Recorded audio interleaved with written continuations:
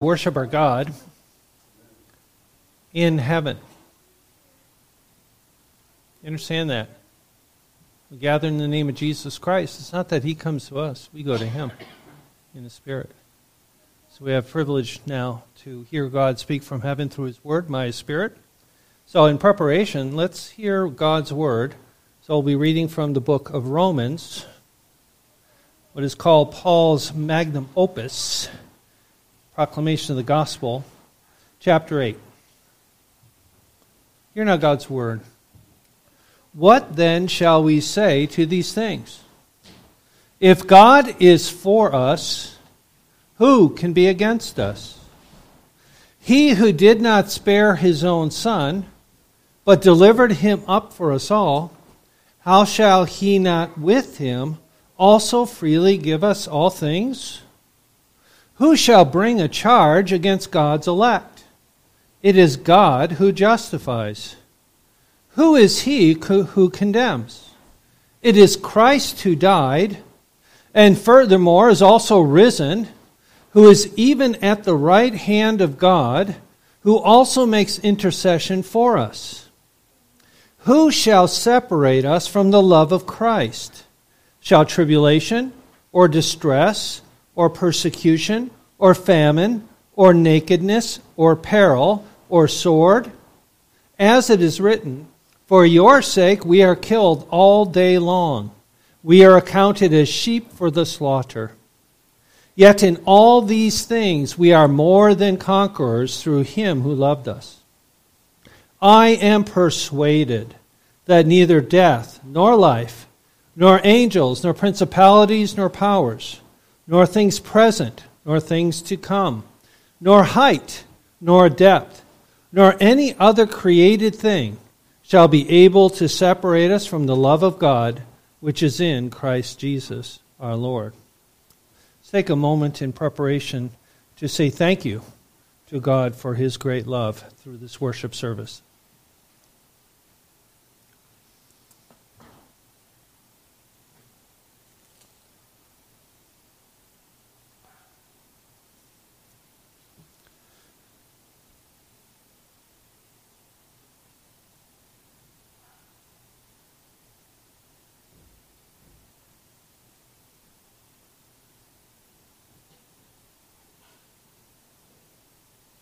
Amen. Please rise now as we hear the call of our Heavenly Father to come into His presence and worship Him.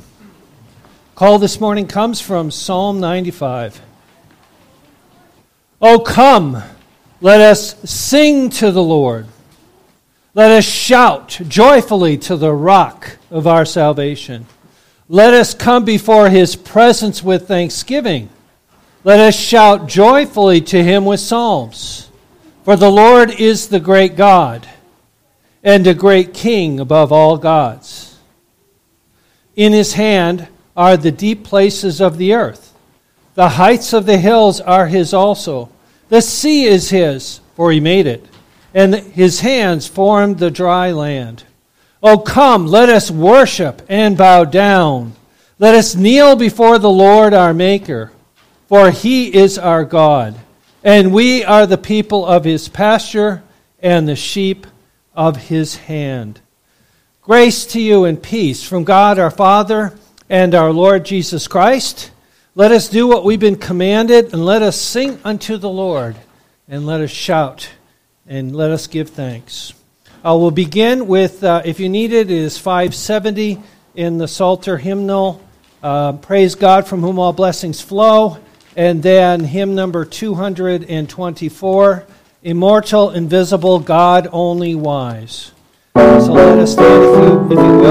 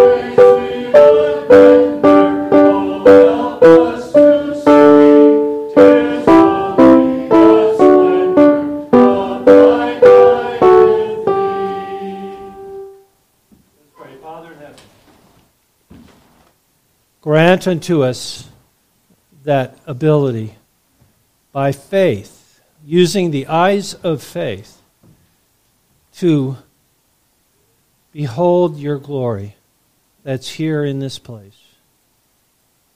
We thank you, Lord Jesus, that you are here. We have gathered in your name. We thank you, Holy Spirit, for doing the work, applying the work of Christ to our lives, drawing us here, speaking to us through your word. We pray, O triune God, Father, Son, and Holy Spirit. We who are redeemed of the Lord, come with joy into your very presence. We pray that you would search us and try us and see if there be any hidden sin, any hidden thing. Remove it far from us, applying the blood of Christ that shed once for all, as we confess our sins and look to you for forgiveness. We pray that we would be able today to make our public profession before you in our confession of faith, and that we would be able to hear you speak through the word today in the sermon, that our prayers, that our praises, that our offerings, that our fellowship afterwards, that our time today, this day, is your day, and we are your people. May you be glorified. We pray this now in Jesus' name. Amen. Please be seated.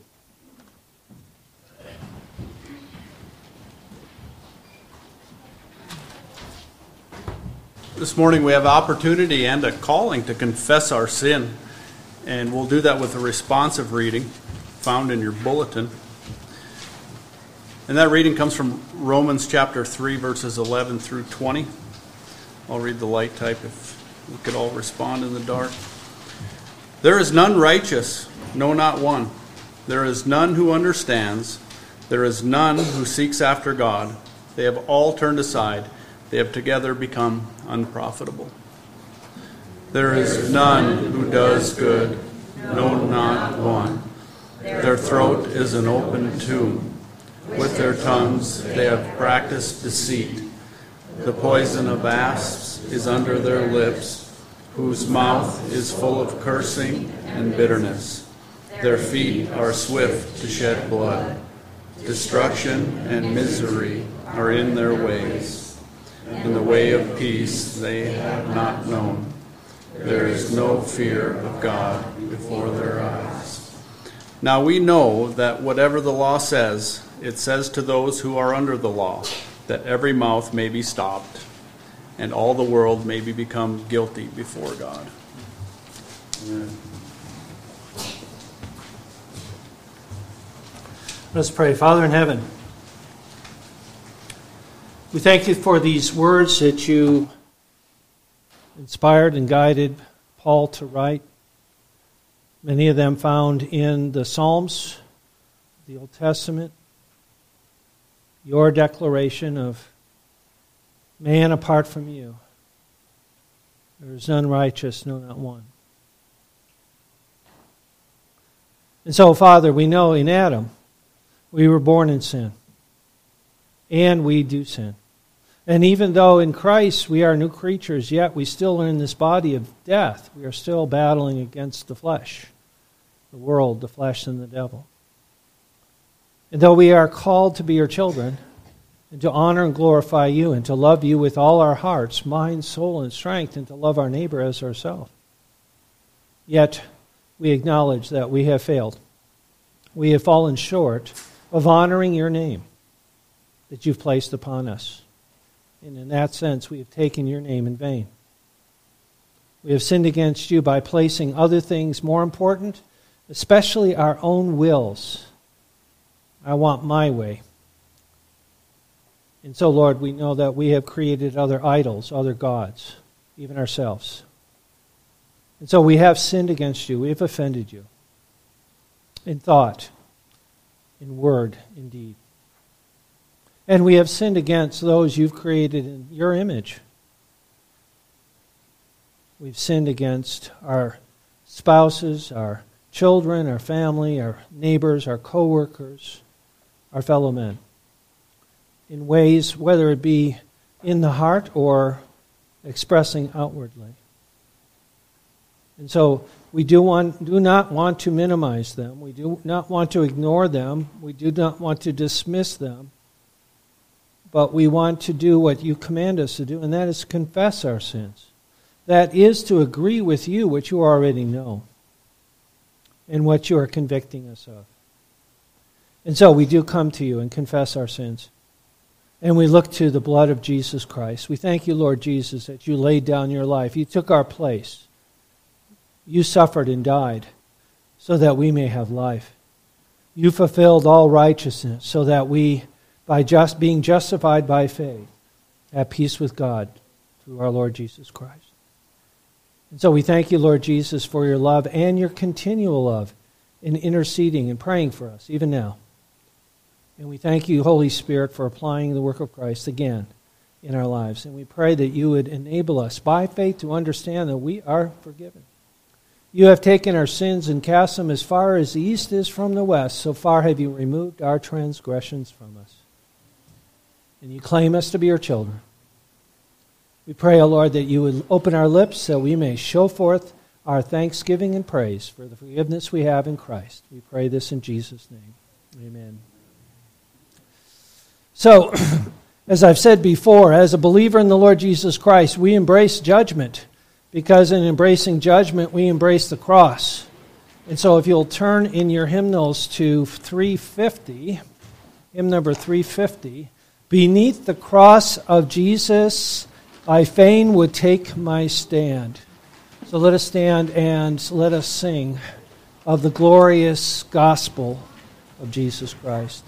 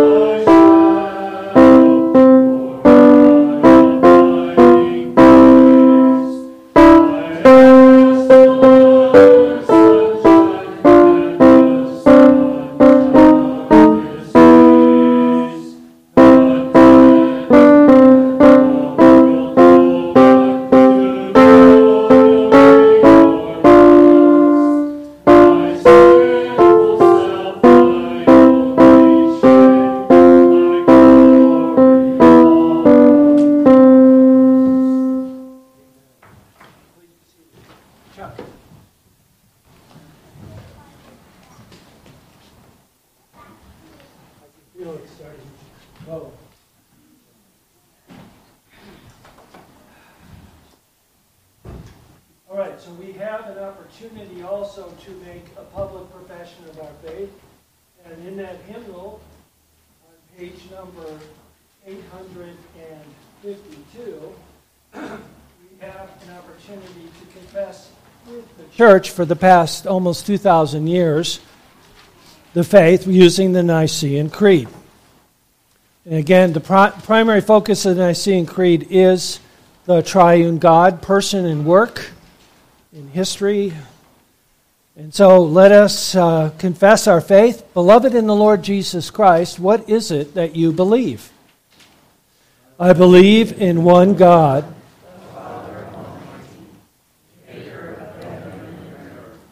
and of all things visible and invisible, and in one Lord Jesus Christ, the only begotten Son of God, begotten of the Father before all worlds, God of God, light of light, very God of very God, begotten, not made, being of one substance with the Father, by whom all things were made, who for us men and for our salvation came down from heaven, and was incarnate by the Holy Spirit of the Virgin Mary, and was made man, and was crucified also for us under Pontius Pilate. He suffered and was buried, and the third day he rose again, according to the Scriptures, and ascended into heaven, and sits on the right hand of the Father, and he shall come again with glory to judge the living and the dead, whose kingdom shall have no end. And I believe in the Holy Spirit, the Lord and giver of life, who proceeds from the Father and the Son, who with the Father and the Son together is worshipped and glorified, who spoke by the prophets. And I believe in one holy Catholic Apostolic Church. I acknowledge one baptism for the remission of sins, and I look for the resurrection of the dead and the life of the world to come. Amen. And again, remember the little footnote there. When we say we believe in the Holy Catholic and Apostolic Church, it means the word Catholic means universal. And as it says, one church across all times, places, and peoples. So the Roman Catholic Church is across the street. We are the part of the Catholic Church. There is a difference. Also, you will find in your bulletin this little half sheet. And if you will read with me responsively, we're looking at the canons of Dort. We're in the third and fourth head of doctrine, focusing on the corruption of man, his conversion to God, and the manner thereof. Articles 12 and 13. And in particular, focusing on being born again or regeneration. It's a great statement. I'll read the light type. If you could please read the dark type. Article 12. And this is that regeneration so highly extolled in Scripture, that renewal, new creation, resurrection from the dead, making alive, which God works in us without our aid. But this is in no wise effected merely by the external preaching of the gospel, by moral suasion, or such a mode of operation that, after God has performed his part, it still remains in the power of man to be regenerated or not, to be converted or to continue unconverted. But it is evidently a supernatural work, most powerful, and at the same time most delightful, astonishing, mysterious, and ineffable, not inferior in efficacy to creation or the resurrection from the dead, as the Scripture inspired by the author of this work declares, so that all in whose heart God works in this marvelous manner are certainly, infallibly, and effectually regenerated, and do actually believe.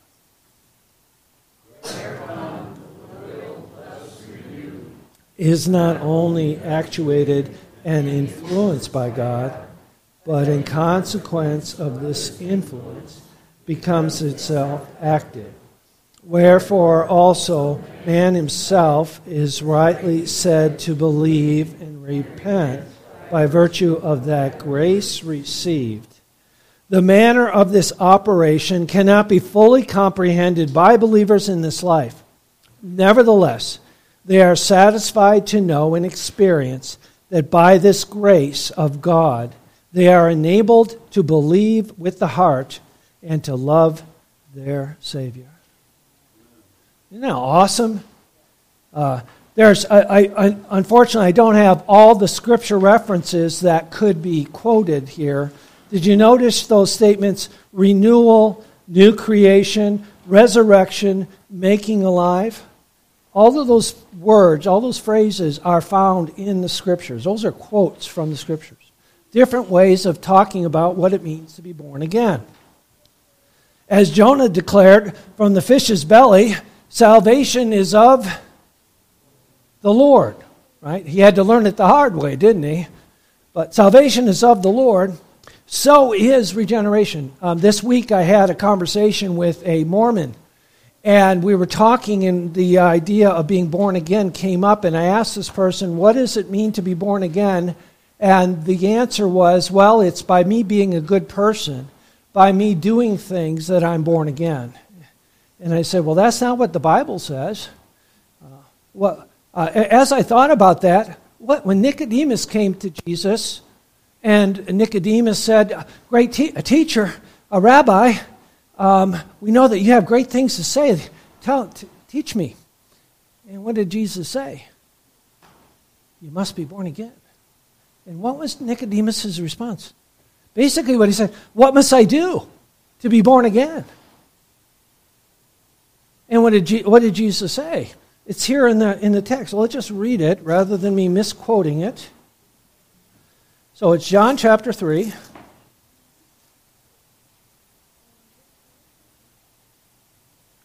Nicodemus says, how can a man be born when he is old? Can he enter a second time into his mother's womb and be born? Is that what I need to do? And Jesus said, no. Most assuredly I say to you, unless one is born of water and of the Spirit, he cannot enter the kingdom of God. That which is born of the flesh is flesh.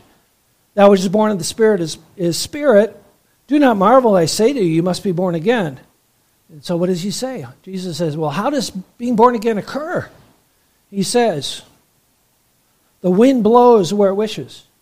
You hear the sound of it, but cannot tell where it comes from or where it goes. So is everyone who's born of the Spirit. In other words, it's a work of God. It's a supernatural work of God. God takes a dead person and makes him alive. Now, what do you mean a dead person? Well, we're all born dead in Adam, right? Paul says that everyone, he included himself, dead in trespasses and sins. But God, in his great mercy, with his great love, while we were yet dead, he made us alive. He regenerated us. And so now that person is a new creature in Christ. He's been raised from the dead. Notice what it says there in our article, which God works in us without our aid. Okay? There are some that say, well, I get regenerated when I exercise faith in the gospel, then regeneration comes. So that is basically saying what the Mormons said, regeneration occurs when I do something.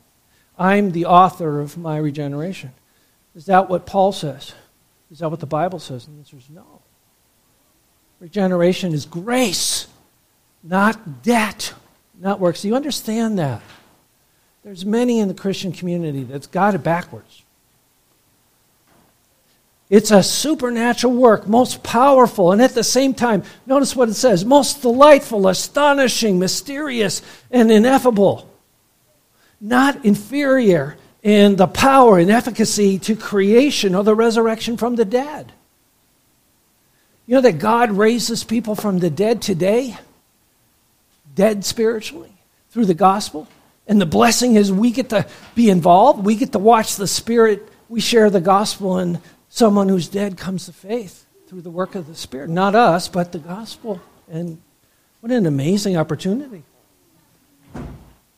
Notice that. So that all in whose heart God works in this mysterious manner are certainly, infallibly, and effectually regenerated and do actually believe. So faith is involved. But faith is the fruit, not the root. Do you understand that? Faith is the fruit of the Spirit, the work of the Spirit, not the cause of regeneration. But yet faith is there, and notice what it says. Those who are, the will is renewed, actuated, influenced, and becomes active, and so we are called to repent and believe. So do we do something? Yeah, we respond to the work of God. It's the evidence of the Spirit is working. This is we hate our sin and we love our Savior. Do you love Jesus? Do you? Do you know him? We talked about that last week, right? Eternal life is knowing him. Do you know him? Is he your Savior? Is he your Lord? Or is he just a religious concept? Is he just something we talk about? Do you know him personally?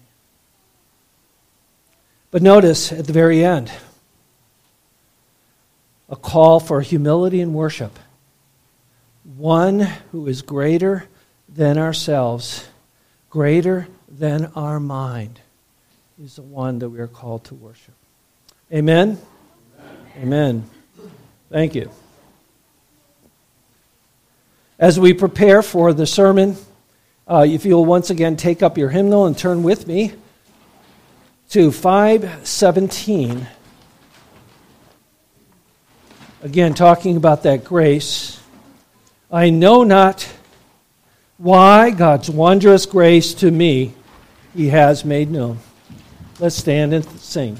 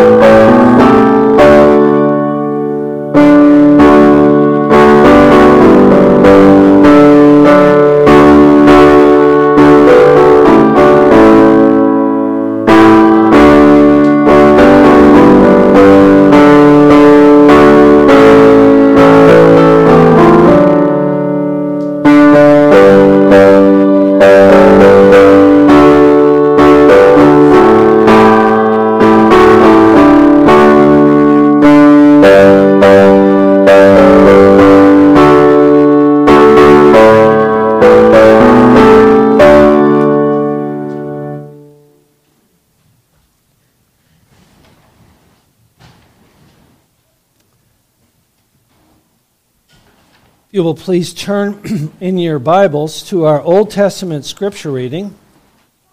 And by the way, there are Bibles over here and there are Bibles over there if you would like one. And if you don't have a Bible, you can please take it home with you. So 2 Samuel chapter 12. is our Old Testament scripture reading.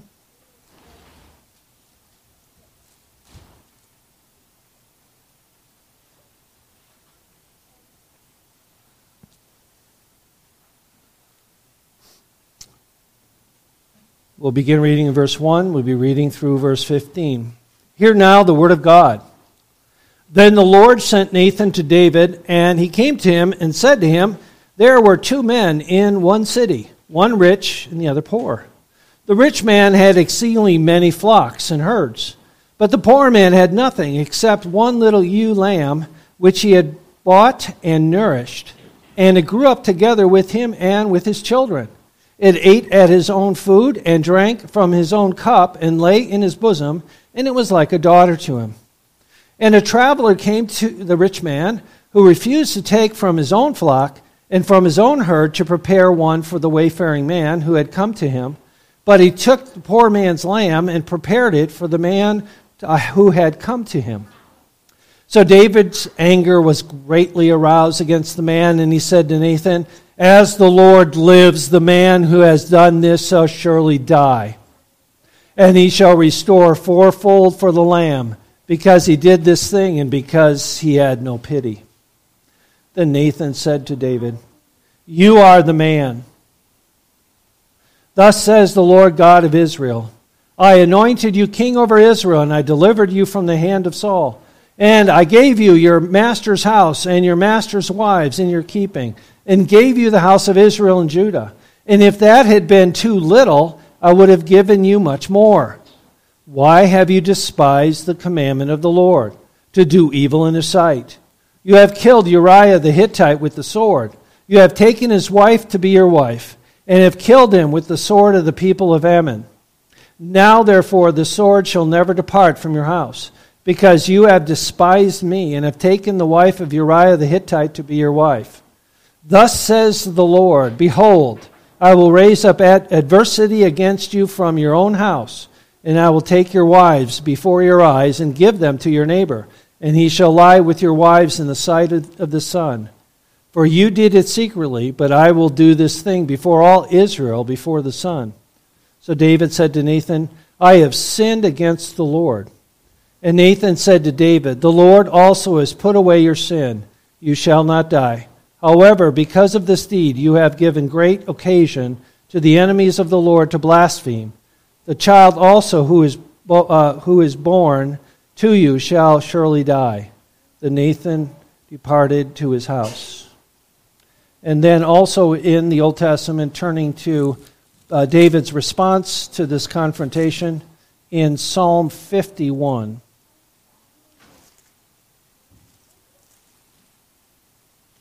Psalm 51, to the chief musician, a psalm of David when Nathan the prophet went to him after he had gone into Bathsheba.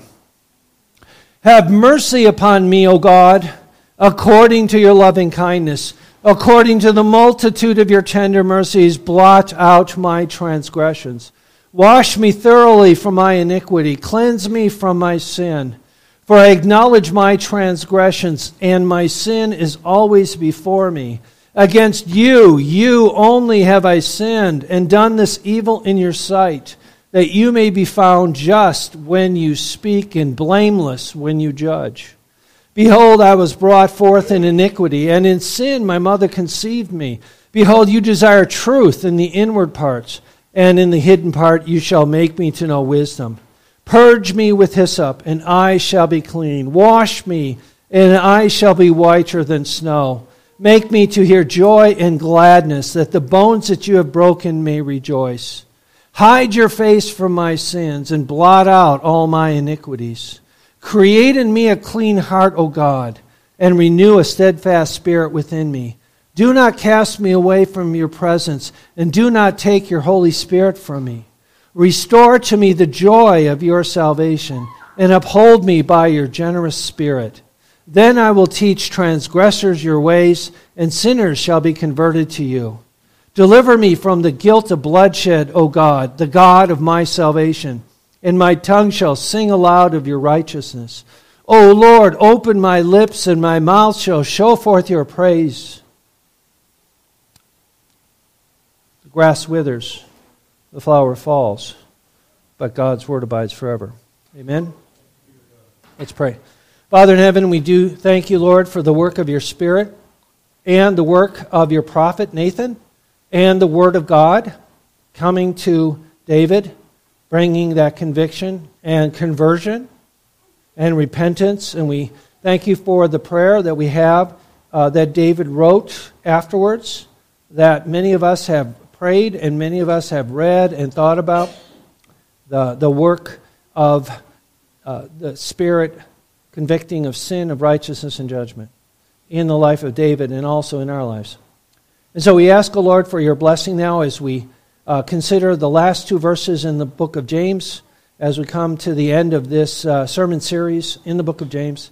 Help us to be able to recall what we've learned and also to apply these two verses as we see the evidence of your great, aggressive love toward us in and through Christ. And we pray this now in Jesus' name. Amen. Beloved in the Lord Jesus Christ, let's go ahead, first of all, and read our text. So, if you'll turn to James, the letter of James, chapter 5, verses 19 and 20. Brethren, if anyone among you wanders from the truth, and someone turns him back, let him know that he who turns a sinner from the error of his way will save a soul from death and cover a multitude of sins. So we'll consider that text. You've probably heard this dialogue from a movie. You may have heard that. You may have watched the movie. The husband asks his wife, "Do you love me?" His wife says, "What? Do I what? Do you love me?" She says, "Do I love you? With our daughter getting married and this trouble in the town, you're upset, you're worn out. Go inside, go lie down. Maybe it's indigestion. Goldie, I'm asking you a question. Do you love me?" "I'm your wife." "I know, but do you love me?" Do I love you? For 25 years I've cooked your meals, washed your clothes, cleaned your house, given you children, milked your cows. For 25 years, why talk about love right now? He goes on later, "But do you love me?" "Do I love you? For 25 years I've cooked for him, cleaned for him, starved with him. 25 years my bed is his. If that's not love, what is?" What is love? How do you define love? Jesus is a good definition, very good. I define love as caring for something outside of yourself. Do you love your wife? Do you love your husband? Do you love your children? Do you love your neighbor? Are you concerned and care about them before yourself? That's what love is. Isn't that God's love? His care for us? For God so loved, greater love is no man than this, that he would lay down his life for his friends who were his enemies. Right? So we're looking at love here in our text today. The call for us to love our neighbor. The call of God to love those who have wandered from the truth. So the outline is there in the bulletin. God's aggressive love, God aggressively loves his chosen in Christ. One of the ways he expresses that love today is through our calling to love and care for one another. Okay? God shows his love through you and me. That's our calling. It's the fruit of the Spirit, right? What is the fruit of the Spirit? Love.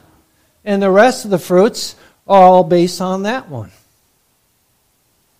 So just a reminder, an overview of the book. We've been working our way through the book of James, and James is taking the command of Jesus seriously, which is to go and make disciples of all nations, baptizing them in the name of the Father, Son, and Holy Spirit, and teaching to do or observe all that I command you. And so James is taking what Jesus has commanded and applying it to the beloved who are scattered throughout the world. So another way of saying this is that James is a discipleship manual, a manual of teaching and how to follow Jesus. But one of the other things that we noted in our study is that James was Jesus' brother, biological half-brother, and I have a feeling that when you looked at James, you could see a reflection of Jesus physically. That's my theory. My children, I have a son who came and visited one time, and he came up here and he stood during a Bible study, and someone said, "You can't say that's not your son." The family resemblance, right? Well, what is James trying to do here, or the Lord is doing through James? He is developing a family resemblance to Jesus in our lives, so that when others see you, they see Jesus. Is that important? Is that your desire? Are you like John the Baptist? He must increase and I must decrease. That when they see me, they see him. If that happens, I have accomplished why I'm here, is that they would see Jesus. If you're thinking contrary to that, come and talk to me afterwards. We need to talk. So that's what James is doing throughout the letter. How do I express love for Jesus? Well, Jesus says, if you love me, keep my commandments. And so here he is enabling us to understand how to do that. So the first point in the sermon is based on that first two words in verse 19, brethren, or my brethren.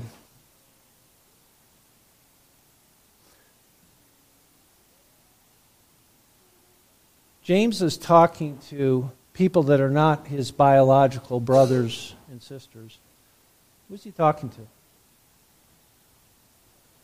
The church, the family of God, right? And if you've been following along, how many times has James said brothers? Throughout the letter, from the very beginning all the way through. There's a point in time where he stops calling them brothers and is rebuking them, but then he switches back to brothers and sisters. So he is talking to the flock. He's talking to the sheep. He's talking to the family. And he is following the great shepherd, Jesus Christ, and is emulating him. So that first point, God's love through Christ. As I said before, Christ laid down his life. He said there's no greater love than this. He purchased for God a people by his own blood.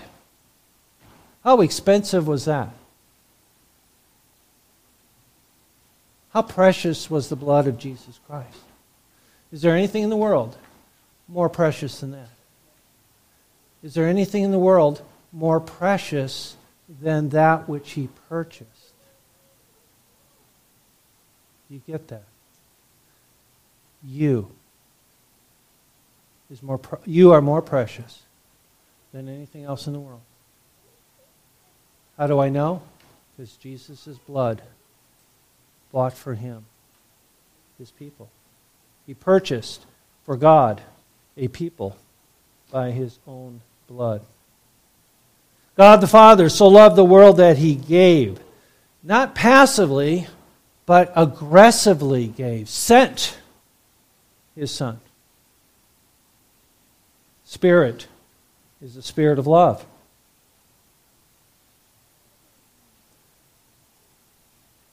Paul writes in Romans chapter 4, why was Jesus raised from the dead? In chapter 4 of Romans, he says,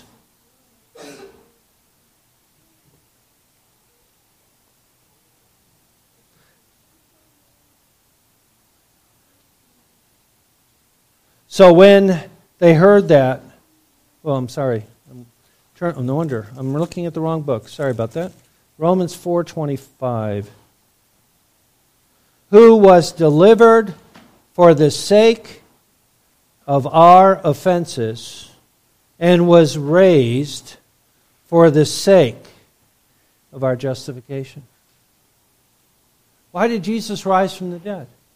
Well, Paul says it's so that we are declared righteous before God in Christ. Now, there's a lot of other reasons why he rose from the dead, proof that he's the Son of God and so on. But Paul focused in on, how do I know that I am accepted by God? How do I know that I can stand before God and He accepts me, that I am righteous in Christ before God? Because of that phrase, in Christ. He rose from the dead, and so therefore I am His. He claims me. He adopts me. He regenerates me. He does the work. He's sanctifying me. He will glorify me. All of this is the evidence of the love of God, love of Christ. And also Jesus came to gather His flock like a shepherd. What does a shepherd do? What's the job of a shepherd? It's to feed the flock, right? The shepherd lives with the sheep. And when the pasture land is all eaten up, what does he do? He moves them on to another pasture. He keeps them fed. He waters them. He brings them to places where they're safe. He protects them. He guides them.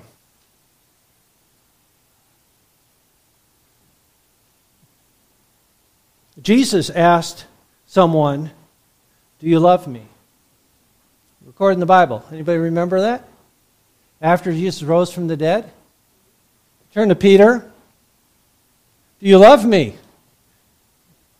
3 times. Like Tevye, "Do you love me?" And what did Peter say? "I have kindly affection towards you. I love you." What did Jesus call him to do? If you love me, feed my sheep. I'm ascending. You're here. If you love me, feed my sheep. Be that shepherd, Peter.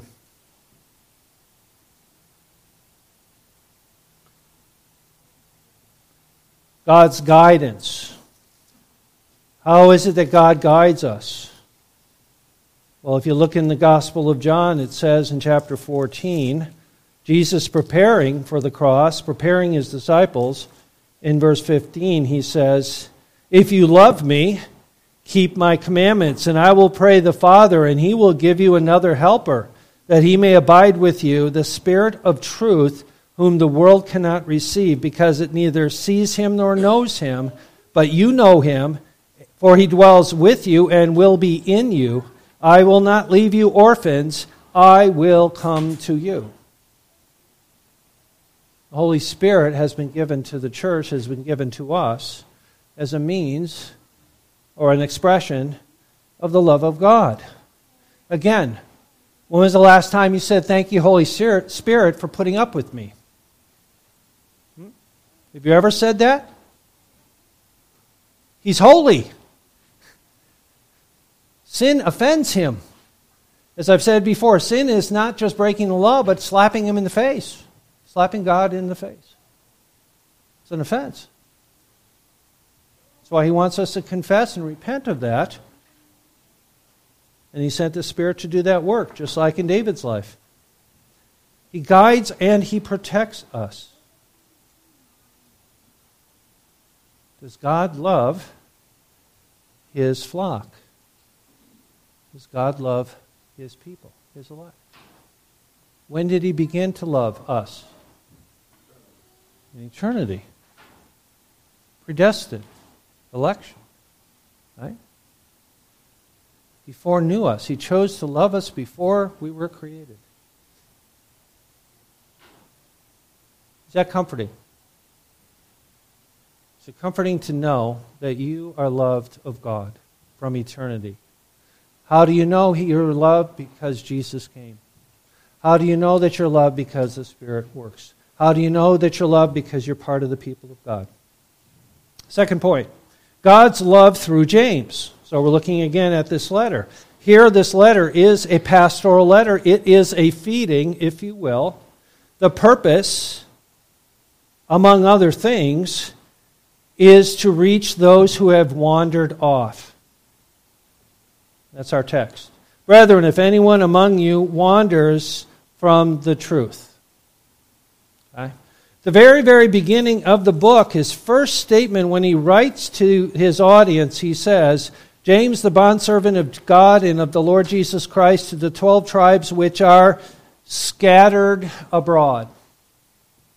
Now, are they scattered because they've wandered from the truth, or are they scattered because of persecution or something else? James doesn't say, but he says that they're scattered. So he's writing to a flock that's been scattered.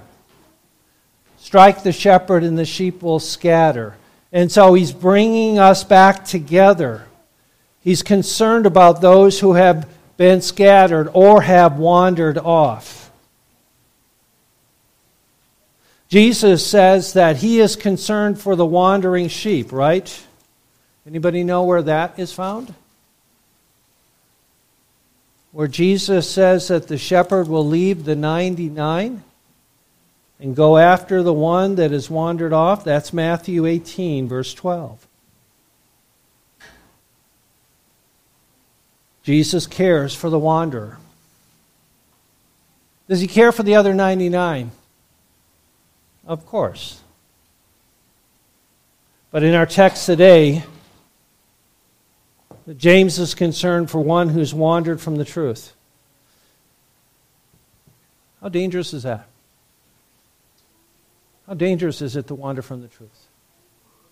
That means that you had the truth and you left it. You turned your back on it, and now you're pursuing falsehood. Your own opinion. What the world thinks. What the flesh, the devil.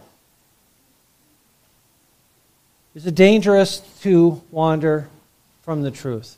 That's one of the frightening things for you kids.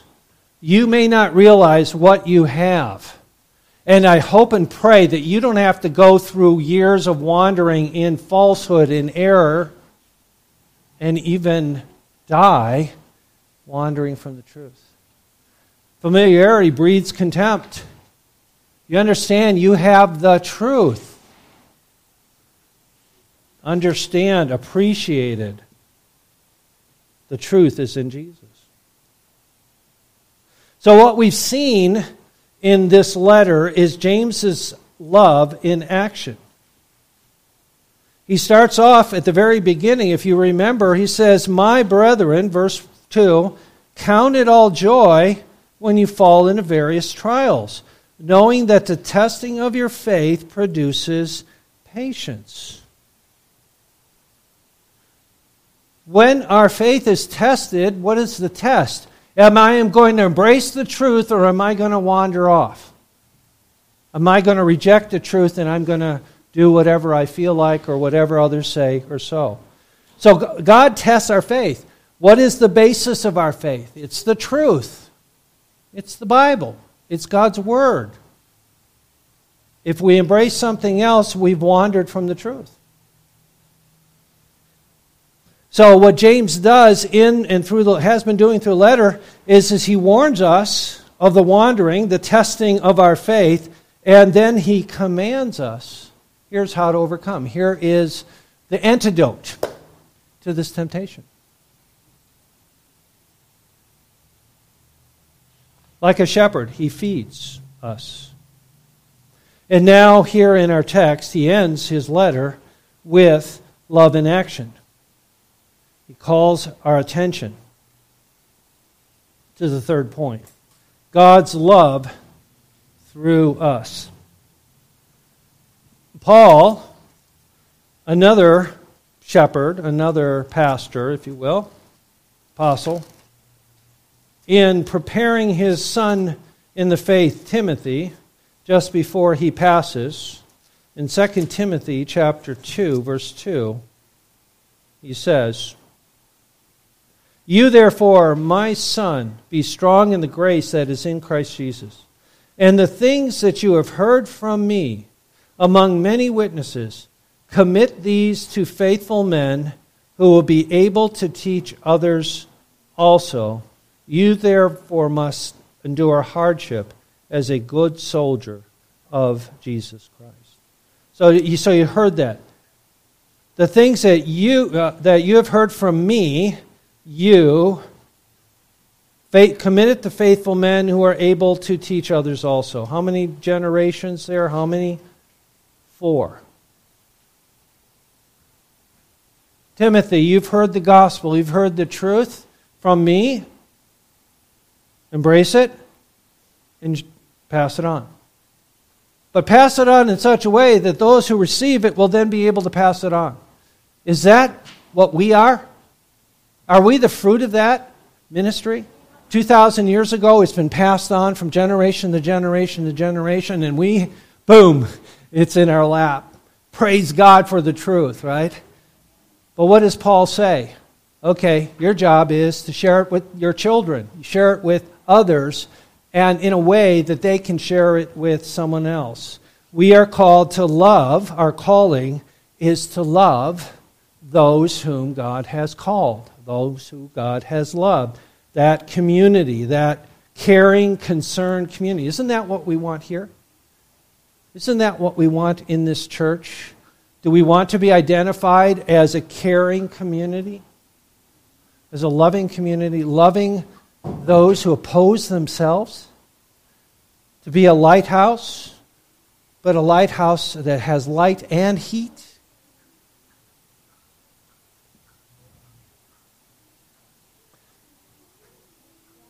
Are there those who you know that have wandered away from the truth? Family members? Friends? What is James asking us, calling us to do? If anyone among you wanders from the truth and someone turns him back. Did David run a walk from the truth, wander from the truth? I mean, talk about in bold letters, right? He commits adultery. He kills the woman that he commits adultery. She gets pregnant. He hides that for a year. And finally, it requires Nathan to confront him, taking his life into his hands, because here's the king. David wandered from the truth, and he was miserable. In Psalm 51, he describes how miserable he was during that time. Nathan came. You're the man. You're the one. Notice it says, turns them back. Our calling is to love one another. And one of the ways that we do so is by turning them back from the error of their ways. Remember, our opinions can be deadly if not founded on God's Word. True? Our opinions that are not founded on the Word of God, can they be deadly? Yeah. Did Adam and Eve have the opinion that eating of the fruit is a good thing? Right? They listened to the opinion of the devil rather than the Word of God. Thanks a lot, Adam. But notice that statement, turning them back from the error of his way. Isn't that an interesting statement? I have a hard time sometimes people saying, when I first came to Christ, we used to go out evangelizing in a church, and we would go out and sharing the gospel, and we'd come back, and this one fellow, he had notches on his Bible with how many people that he saved that day. And that used to just bug me then, and it bugs me even more so now, right? Yeah, I saved 3 people today. No, you didn't save anyone, right? It's God who saves. However, this text here slaps me, and what is that? Let him know that he who turns a sinner from the error of his way will save a soul from death and cover a multitude of sins. Oh, okay. Now, how do I relate that to God save sinners? right? Well, God saves sinners, but who does he use? Sinners. He used us, right? Instruments. Was Nathan a sinner? But God used Nathan. Was James a sinner? Did God use James? Does God use you and me? That's the amazing thing, right? As one person said, what is the gospel? What is the gospel presentation? One beggar telling another beggar where to find bread. Where to find bread. So yeah, it is our calling. Does that mean that we can do it in our own strength? Can we do it effectively apart from God and Christ and the Spirit and the Word? And the answer is no. But he chooses to do so. Notice what he says. How serious is this matter? Let him know that he turns a sinner from the error of his way shall save a soul from death. Life and death. Serious situation. Heaven and hell, life and death. Are you concerned about those who are being led to destruction, wandering about in the air? We live in this very dark community, don't we? There's error across the street. Many people think that, they get to heaven by being a good person. Is that the truth? No. Like I said, I met a Mormon this week, and we talked biblical words. They have different meaning to the same words that I'm using. Grace is something you do. And on and on. There are many who are on the highway to hell. How big is that highway? It's huge. And God says, I want to use you to be an instrument of my love. Notice that.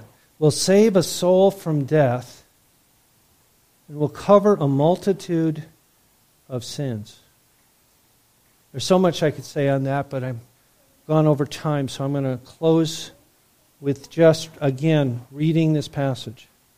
Brethren, if anyone among you wanders from the truth and someone turns him back, let him know that he who turns a sinner from the error of his way will save a soul from death and cover a multitude of sins. End of letter. In this mindset, the last thing you say is of significant importance. You understand that? He ends with, go and love your neighbor as Jesus loves us. And so must you and I. Amen? Amen. Let us respond to God's word by giving of his tithes. And let's pray first, and then we'll do that. Father in heaven, we do come before you, and once again we thank you that you, in your great love, while we were yet dead in trespasses and sins, you make us alive in Christ, through Christ. And you've seated us in heavenly places in Christ. And you are continuing to do that work of your Spirit in sanctifying us, and making us more like Jesus. And we pray that you continue to do so. And we also pray that one of those aspects of being like Jesus is loving others and reaching out to the lost about us. Wandering, even those who are wandering from the truth, tempted to do so. And so we ask, O Lord, that you would ground us in the truth like you did Nathan. And also grant unto us the boldness to be able to love and to speak and to assist in someone who has wandered from the truth. We ask these things now in Jesus' name. Amen. And like I said, let us respond to God's word by giving up his tithes and our offerings.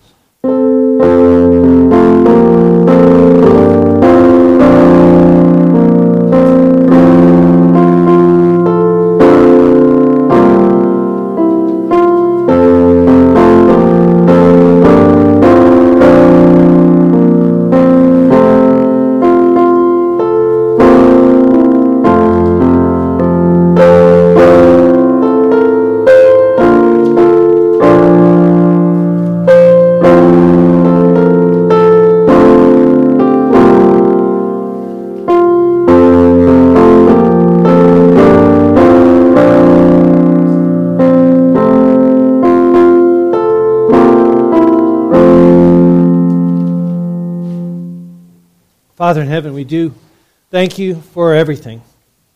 The earth belongs to you and the fullness thereof. We belong to you. Everything that we have belongs to you. We are stewards. We are servants. We are managers of your resources. And we give back to you a portion of those, acknowledging that they all belong to you. We ask again, as we ask every week, for wisdom. As James says, let them ask of God. So we ask for wisdom in the dispersing the use of these resources for your kingdom purposes, for the gospel to go forth, for your people to be edified, that the world may know that Jesus Christ is Lord to the glory of God the Father. So we ask that you would bless us, we pray, with the rest that you've placed under our hands as stewards. Enable us to be found faithful. We desire to hear you say to us in heaven, well done, good and faithful servant. Enter into the joy of your Lord. We thank you also that you've commanded us as the people of God, both individually and as the corporate body, to ask, to pray. You've given us many prayers in the Bible. Lord Jesus, you taught us to pray. And one of those aspects of that prayer is to ask, to seek, to knock. And so we do so at this time. We seek your glory. We are here for your purposes. We pray your kingdom come, your will be done, on earth as is in heaven.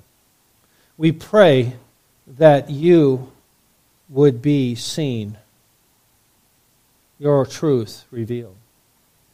And so we ask, O Lord, for the truth to be first and foremost planted in our hearts, but also, as the sermon was said, that we may be sowers of truth.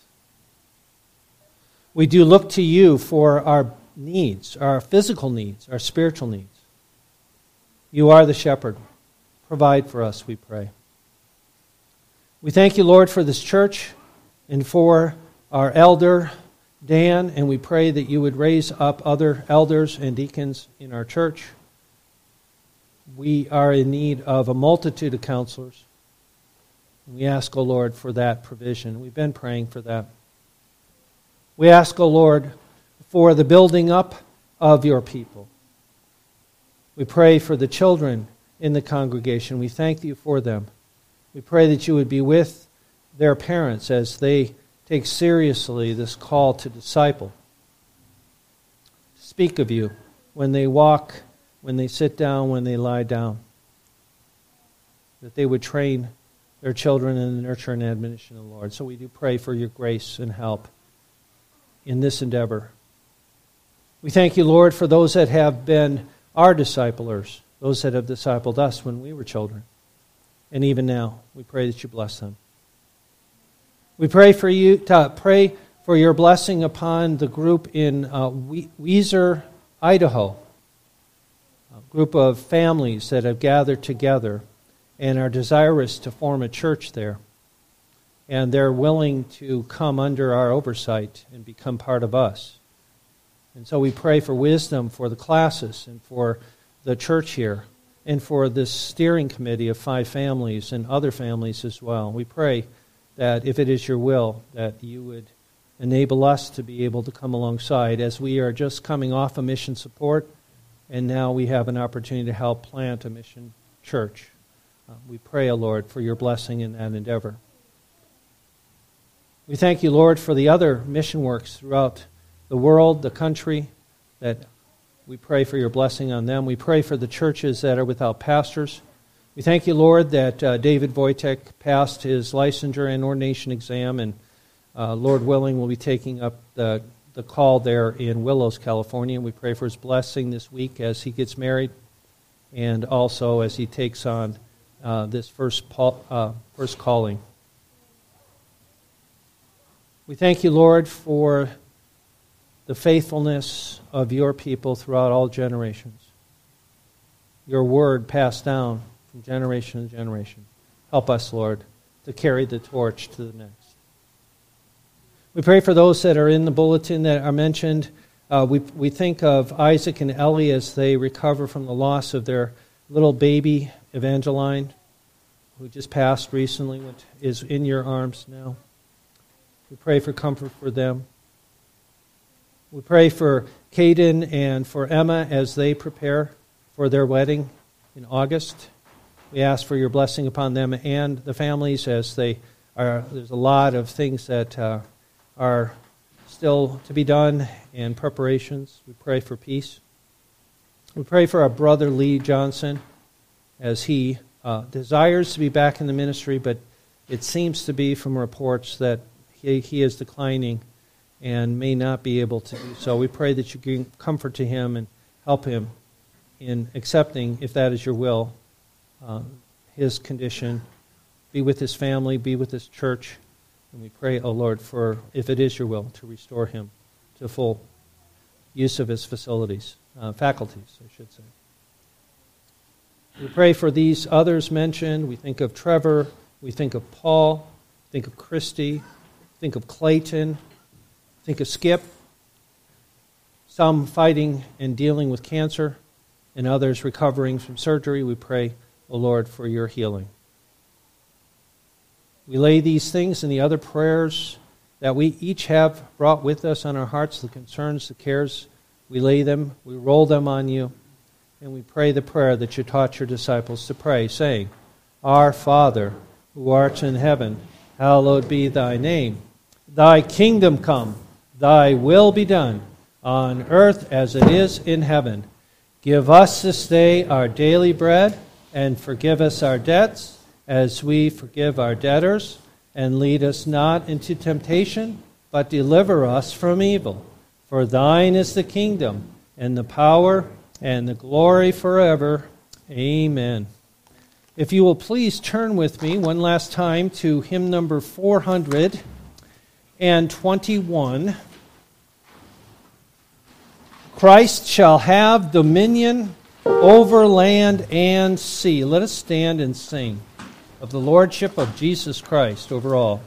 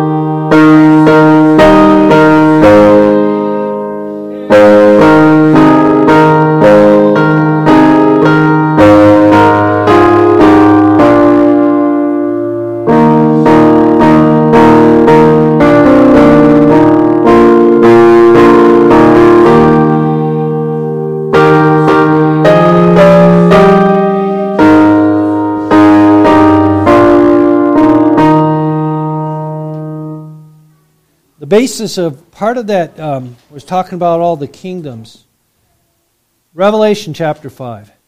And they sang a new song, saying, "You are worthy to take the scroll and to open its seals, for you were slain, and have redeemed us to God by your blood, out of every tribe and tongue and people and nation.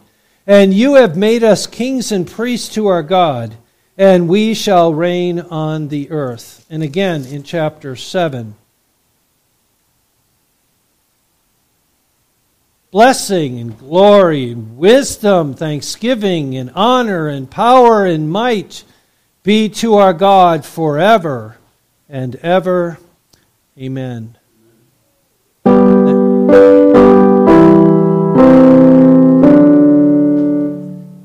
No, I wanted to give the benediction, but that's okay.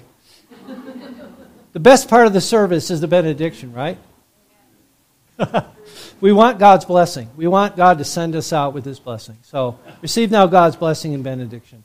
The Lord bless you and keep you. The Lord cause His face to shine upon you and be gracious unto you. The Lord lift up His countenance upon you. In other words, when He looks at you, He smiles. Lift up His countenance upon you and give you His shalom. In the name of the Father, and the Son, and the Holy Spirit. Amen.